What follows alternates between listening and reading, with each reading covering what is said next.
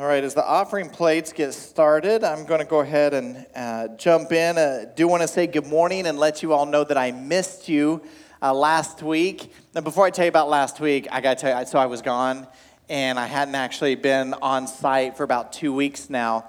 And so I kind of expected, I thought, you know what, I bet they started building the building, but they just wanted to surprise me. That's what I really, honestly, in the back of my head, I was thinking, they want to surprise me, so I'm going to pull up, and I'm going to see like, oh, the foundation's there, you sneakers, like you didn't tell me. And and I pulled up, and I'm like, nope, they didn't start. They didn't do anything. And so anyway, as far as the project is concerned, you ask me questions as I do. So as far as I know, it's still caught up in engineering with Washington Township. I'm going to try to work tomorrow to find out an update so that I can give you a real update next week. Besides, I don't know. So I'll try to give you an update next week with what's going on. But last week, here's where I was. We went and had a kind of a family reunion of sorts in Florida. Amy's mom had her 70th birthday, and she said, for my birthday, I want to have the family together. So let's do that. So her mom and her mom's husband, they went from Oklahoma. We went from Michigan. Amy's sister went from South Carolina, and we all converged and met in Florida. And here's what's cool.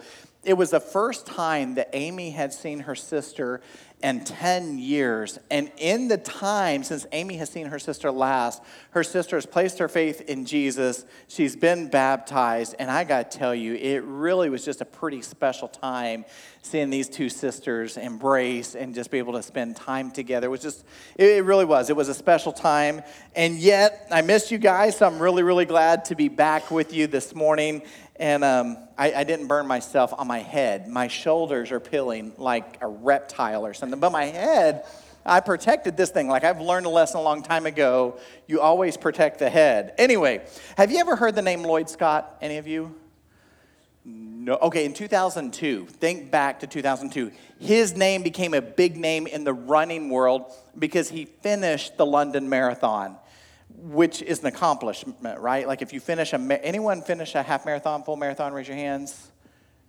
Yeah, bunch of hands, like all kinds of runners in this room. So you know, like it really is. It's a big deal if you finish a marathon. Now, if you finish like in place in your class, that's an even bigger deal, right?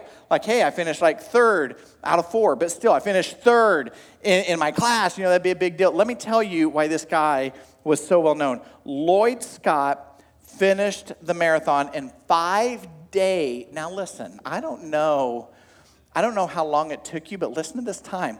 5 days, 8 hours, 29 minutes, and 46 seconds.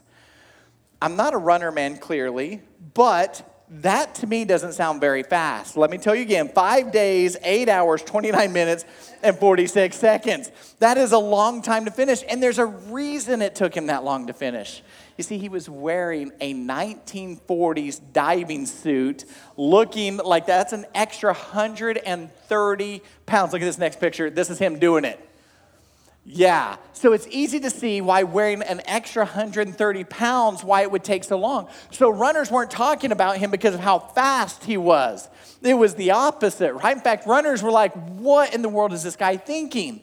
Like you try to get the lightest, smallest shorts that you can find, right? You don't want anything weighing you down. You try to get that moisture-wicking shirt. You want the shoes that like are light as a feather, and yet they can just take a pounding mile after mile after mile, right? Isn't that what you look for when you're looking for your clothing to be able to do all your marathoning kind of?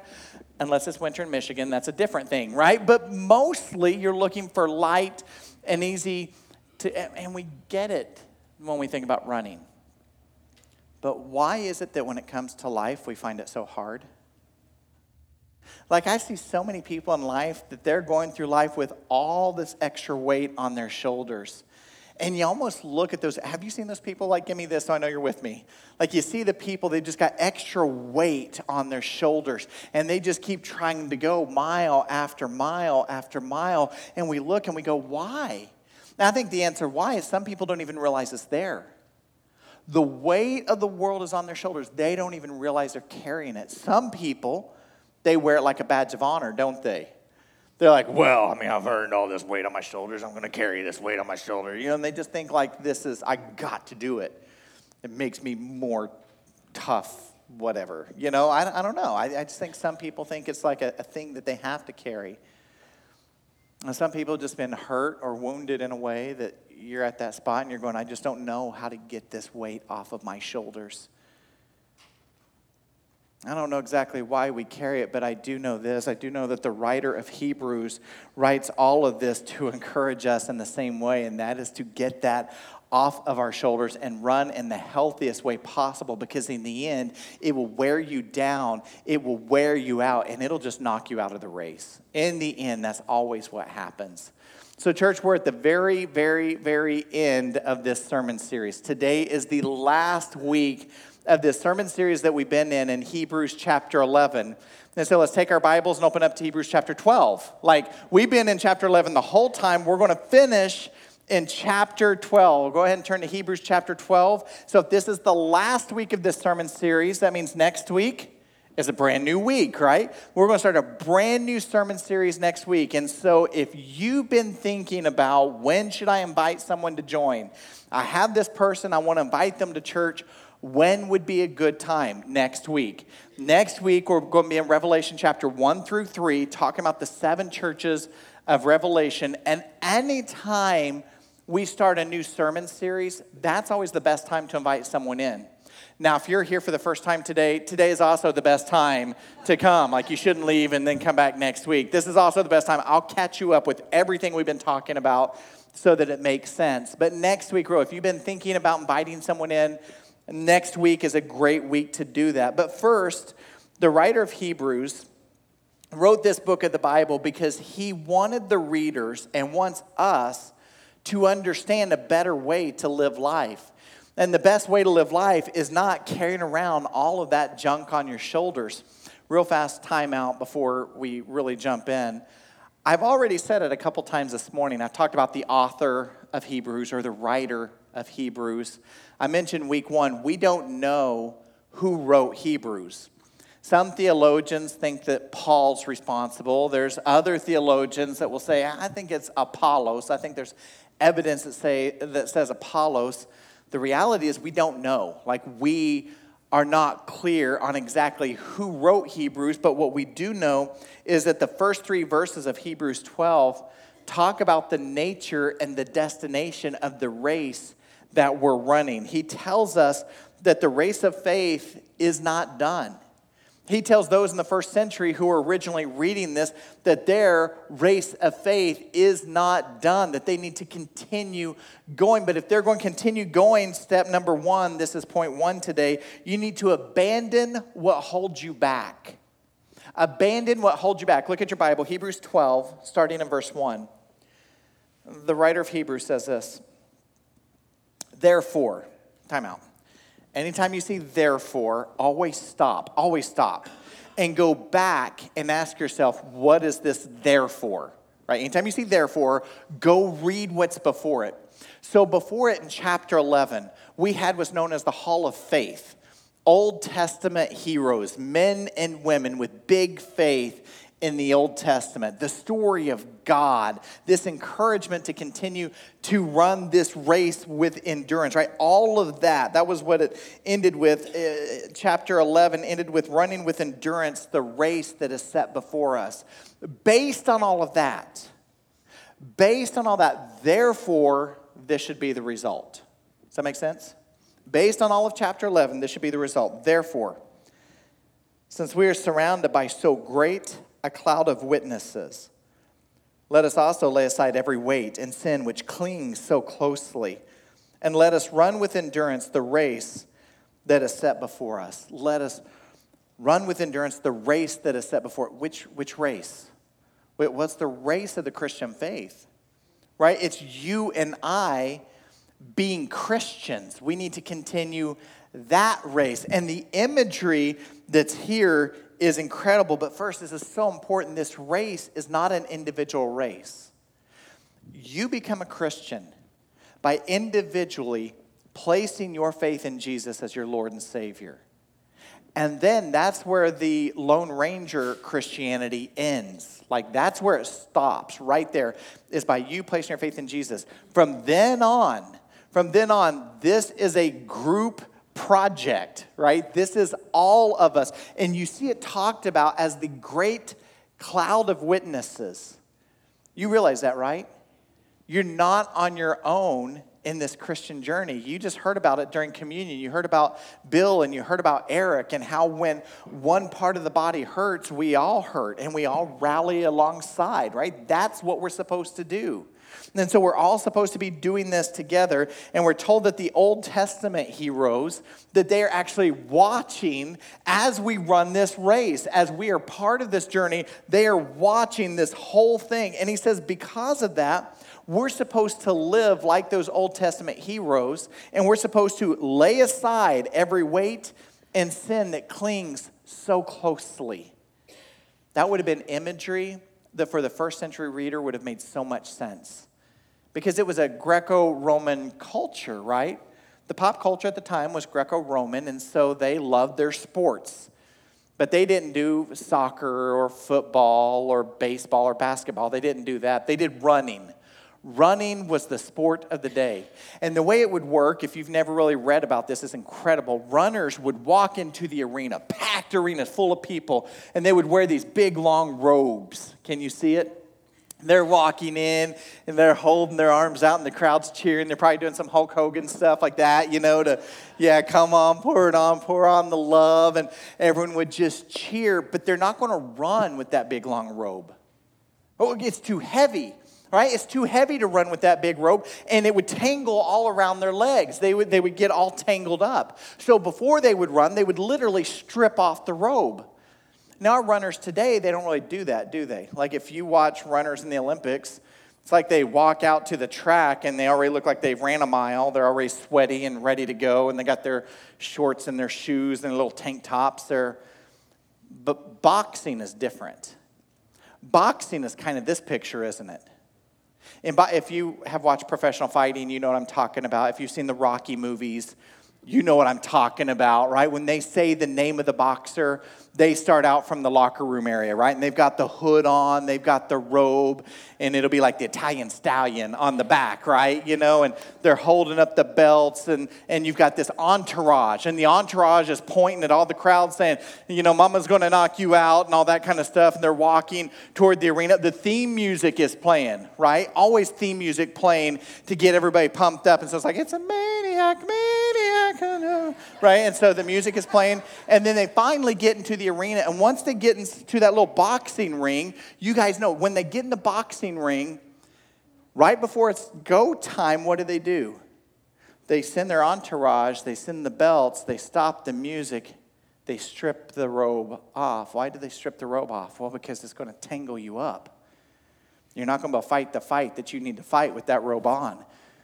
So let's call it a race, let's call it a fight, let's call it whatever we want. The point is crystal clear. Anything that's going to slow us down in our Christian faith, we're supposed to take it off. That sin that tangles us up, we're supposed to strip that off. Natural question then is, what's tangling you up? What is it that is slowing you down in your faith journey? For some, I think you would say, well, for me, it's being held back because it's my reputation. I've got all this stuff that I've been doing that I've surrendered to, and this part of my life is really good, but this part of my life, I look at culture and say, well, culture does this, and so this part I'm kind of hanging on to, and it's been tripping me up in my faith journey, but I've got this reputation. For some, you would say, well, for me, it is someone in the church. Someone in the church hurt me. If you're new to church, like that would probably be surprising, right? You come in, everyone's real nice. It's surprising to think that someone in the church could actually hurt you. And yet it happens. So once upon a time, someone in the church hurt you, and you take that robe that you have on, you just tighten up the belt, and you sit down, and you cross your arms. You say, I don't know if I want to fight anymore. I don't know if I want to run anymore. I think I might be out. And you just sit down, and that's what you've been doing for a little season. For some of you, it doesn't have anything to do with what anyone else has done. It's just your own pride. It's your own selfish ambition. It's the lust that's got you wrapped up, whatever it is. I just want to encourage you, whatever it is that you feel has been tangling your legs up, whatever it is that you feel has been slowing your arms down, when it comes to following Jesus, just strip that stuff off. It's not worth it. And before I go any further, let me just acknowledge something. I know there are people in this room right now, and you're thinking to yourself, I'm not an Old Testament hero. So I'm kind of cool with not being an Old Testament hero. I'm just trying to figure out what it means to be me right now. I'm just doing the best I can at being me. I'm not that. And I would just say, fair enough. Fair enough, you're not an Old Testament hero. But did you see the last part of what it said? It said to run with endurance, with perseverance. Do you know what that means? It's not passive.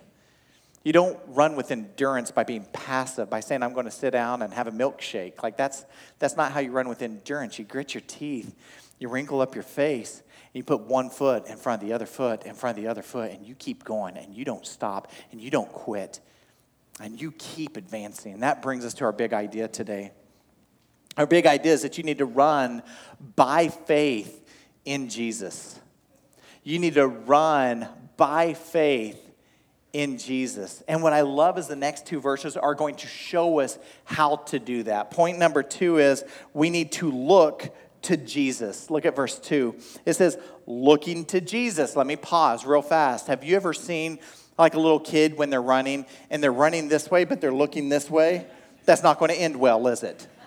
Like it's never, they're going to run into a pole. They're going to run into a barn. You can tell I grew up in Oklahoma, right? Something, you're going to run into something. Or you're going to look this way, and what's your body going to do? Your body's going to turn to which way. That's why when you're teaching kids to ride a bicycle, you always teach them like wherever you look is where your bike is going to go, right? Look where you want to go, and your bike just tends to, looking to Jesus, the founder and perfecter of our faith, who for the joy that was set before him endured the cross, despising the shame, and is seated at the right hand of the throne of God. Listen again. Looking to Jesus, the founder and the perfecter of our faith. Jesus is the founder. He is the author and the perfecter of our faith. Before I go on, I want to examine that just a little bit because this is so rich. That word founder or the word author, it comes from the Greek word archegos. Archegos, that's also found, if you look in your Bible, you can just jot this note down. In Hebrews 2:10, it uses the same word. It says that Jesus is the founder, the archegos of their salvation, perfect through suffering. So the word founder, the word author, it means trailblazer. It means there's nothing and then there's a starter, so then there's something. There was no salvation and then there's salvation. There was a blank page, and then there was writing on the page. There was no faith, and then there was faith. There was no hope, and then there was hope. Do you see that? Like Jesus is the one who started everything that's going on. Jesus is the beginner of all of this, and then you have the word teleotes. Teleotes means not just the finisher, but it's the perfect finisher. You ever seen people who are great at starting things, but they never finish? You know, kind of like me when I want to clean something, you know, like, Billy, go clean. I'll start to clean and I get distracted. You know, like I'll clean and then I'm like, oh, I forgot I had this. You know, and then I'll sit down for a little bit and whatever it is, you know, it takes me forever because I get so, Jesus didn't get distracted. Jesus did not get distracted. He perfectly started and he perfectly finished. When we lock our eyes on Jesus, that's what we see. We see the Alpha and the Omega. We see the beginning. We see the end. We see the author. We see the perfecter of our faith. Isn't that beautiful? Absolutely beautiful. And then we're going to see when we look to Jesus that he endured the cross. Look at the second part of verse 2 again. Looking to Jesus, who for the joy that was set before him endured the cross, despising the shame. Do you realize that when Jesus went to the cross, he completely gave up earthly kingdom? Does that make sense? Like the disciples, they looked to Jesus, and many of the disciples, they said, he's going to rise up like a king, like an earthly king. He's going to rise up in a way the armies will bow down to him. Basically, he's going to become another Caesar, right? That's what they were expecting from Jesus. He's going to become another Caesar. Church, hanging from a criminal's cross is not the way to attract an army. It is not the way to attract followers in the first century. And yet, Jesus, for the joy that was set before him, endured the cross, despising, hating the shame. The shame of the cross was not something that Jesus looked forward to. Now, the faith that we run to is an attachment to Christ. You realize that, right? It's not a Sunday school faith or a catechism faith. And what I mean by that, if you've been in church for a long time, then you remember back in the day the little boxes that you would check, right? You know, is God real? Yes, I believe in God. You know, and was Jesus his only son? Yes, Jesus was his only son. You'd check mark that box, right? And you'd feel good, and you would check mark all those boxes. You can understand it here. And it starts here. It starts with the head, but you should also believe it with your heart. There should be this action. And when your head and your heart come together, that's when you get to this beautiful place of locking your eyes on Jesus and having your heart wrapped around the living hope. Does that make sense? Like you're wrapping your heart around the living hope of Jesus. You're holding fast to that living hope. So the natural question, where are your eyes fixed when you wake up? When you get up in the morning, do your eyes fix on Jesus, or do you say, well, I'm going to base it off my own knowledge? I'm going to base it off my skill. I'm going to base it off my family. I'm going to base it off my church. I'm going to base it off my, I don't know, my friends. Where are your eyes fixed? Where's your hope? Where's your hope? I'm going to tell you, both individuals that I visited in the hospital this week, it was incredible to see the level of calm and peace over both men because of the hope that they had in Christ Jesus. Absolutely beautiful the way both of them approached the journey that they were facing, which brings us to our final point. Consider the joy that produced endurance. Look at verse 3. Consider him who endured from sinners such hostility against himself, so that you may not grow weary or faint-hearted. Consider him. Consider him isn't like, hey, what do you want to do for lunch? Do you want tacos or pizza? Pizza sounds good. You know, you consider and you move real fast past it. Right? It's not that kind of consider. It's not consider like a jury goes back and 5 minutes later they come out and they say, not guilty. Woo, let's go. You know, it's not that kind of consider. This is slow, deliberate, methodical consider. This is where you slow everything down with your eyes fixed on Jesus to consider him. And when you consider him, you see something incredible. I think we think about virtue always in a way that says virtue is always selfless, but there's other levels of virtue, isn't there? Jesus shows us right here. Jesus, yes, he was selfless in the way that he went to the cross, but there was so much more to that. Jesus saw the cross, and through the cross, he saw our redemption. He saw our salvation. It was through the cross that he saw new heaven and new earth. It was through the cross that Jesus saw the hope of glory, right? That was the hope of what Jesus saw. He saw that enduring hardship was worth it for the sake of a greater goal. That was the virtue of the moment. That enduring the hardship, some of you are going through hard things right now. You're going through challenges. Let me tell you, enduring that hardship is worth it for the greater goal. And finally, the author of Hebrews finishes with this. You do all of that. You consider the great cloud of witnesses. You fix your eyes on Jesus, the author and perfecter. Why? So that you don't grow weary and you don't lose heart. Well, that has some pretty rich meaning, actually. Grow weary. The Greek word weary there is a word so rich. It's like when you wake up early. Have you ever done this? You wake up real early, the sun's not even awake yet, and you go to work. When I say go to work, I mean physical labor work. Like you start to work, and you sweat, and you work a long day, and you walk inside at the end of the day. Have you ever had that day? Like you walk in from that day, and it's true, you walk in, and you're tired, like your bones are tired, aren't they? Your hair, if you have hair, your hair is tired, your teeth are tired, like all of you is just, you're weary. That's the word. The word is weary. Weary is when you are just bone tired and lose heart. Those two words together are actually fantastic. Aristotle used it a few times when he was talking about runners. He said that runners would get right across the line after one of those long races, and they would lose heart. You know what that means? It means they would collapse right there. Right after, I'm just going to collapse. I can't go one more step. I lost heart. Lost heart. I can't go one more step. I'm done. Can I just tell you that you have a spiritual enemy, and Satan hates you, and he wants for you to grow weary, and he wants for you to lose heart. He wants for you to quit. He wants for you to say, I can't love them anymore. I can't possibly love that person one more step. I can't serve anymore. I can't give anymore. I can't selfless anymore. I can't, and you're in this faith journey and you're just so weighed down that you put your robe, you cinch it up, and you sit down and you say, I physically don't know if I can take one more step. The writer of Hebrews writes this to say, church, listen, there's a better way. There's a greater way, and you find that by locking your eyes on Jesus. Not on all that junk, not on all that funk of life.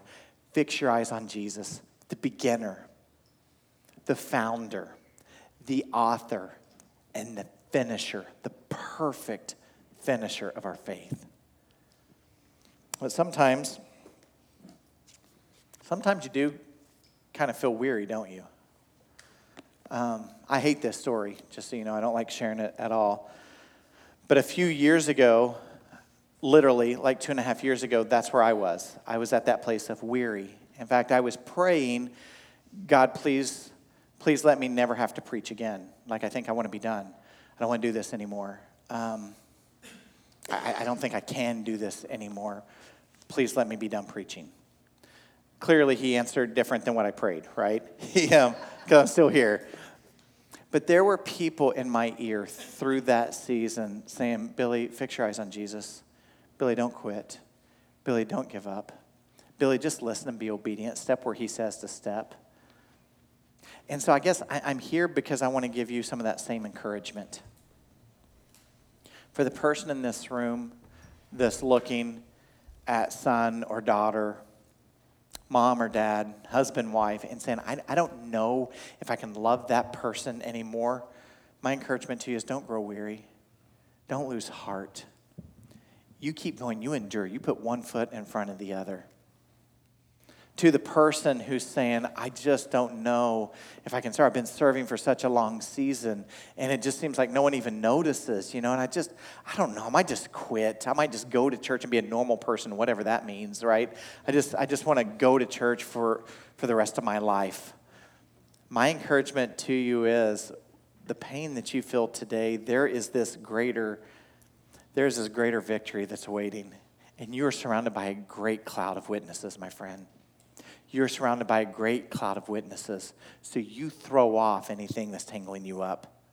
You continue to run this race. To the person who's saying this whole Christian faith altogether, like I just don't know if it's worth it to me. My encouragement is just look in the mirror and ask yourself, is there some sin that's tangling me up just a little bit that I've been ignoring? I haven't wanted to acknowledge that sin. I know it's going to create some havoc in your life. I know relationally it's going to do some messing up. I know that reputation-wise it may do some messing up. I just want to encourage you to do hard things. Strip off the sin that's tangling you up. Because when you start to lock your eyes on Jesus, you're going to find this joy that you never knew. You're going to find this joy that is so freeing in life. And to everyone else, I just want to say this. I want to say thank you for running the race well. Church, we hear messages like this, like, man, I thought I was doing okay until I heard the message, and now I don't know anymore. And you're doing such a wonderful job of living out what it means to be the church. Continue to do that.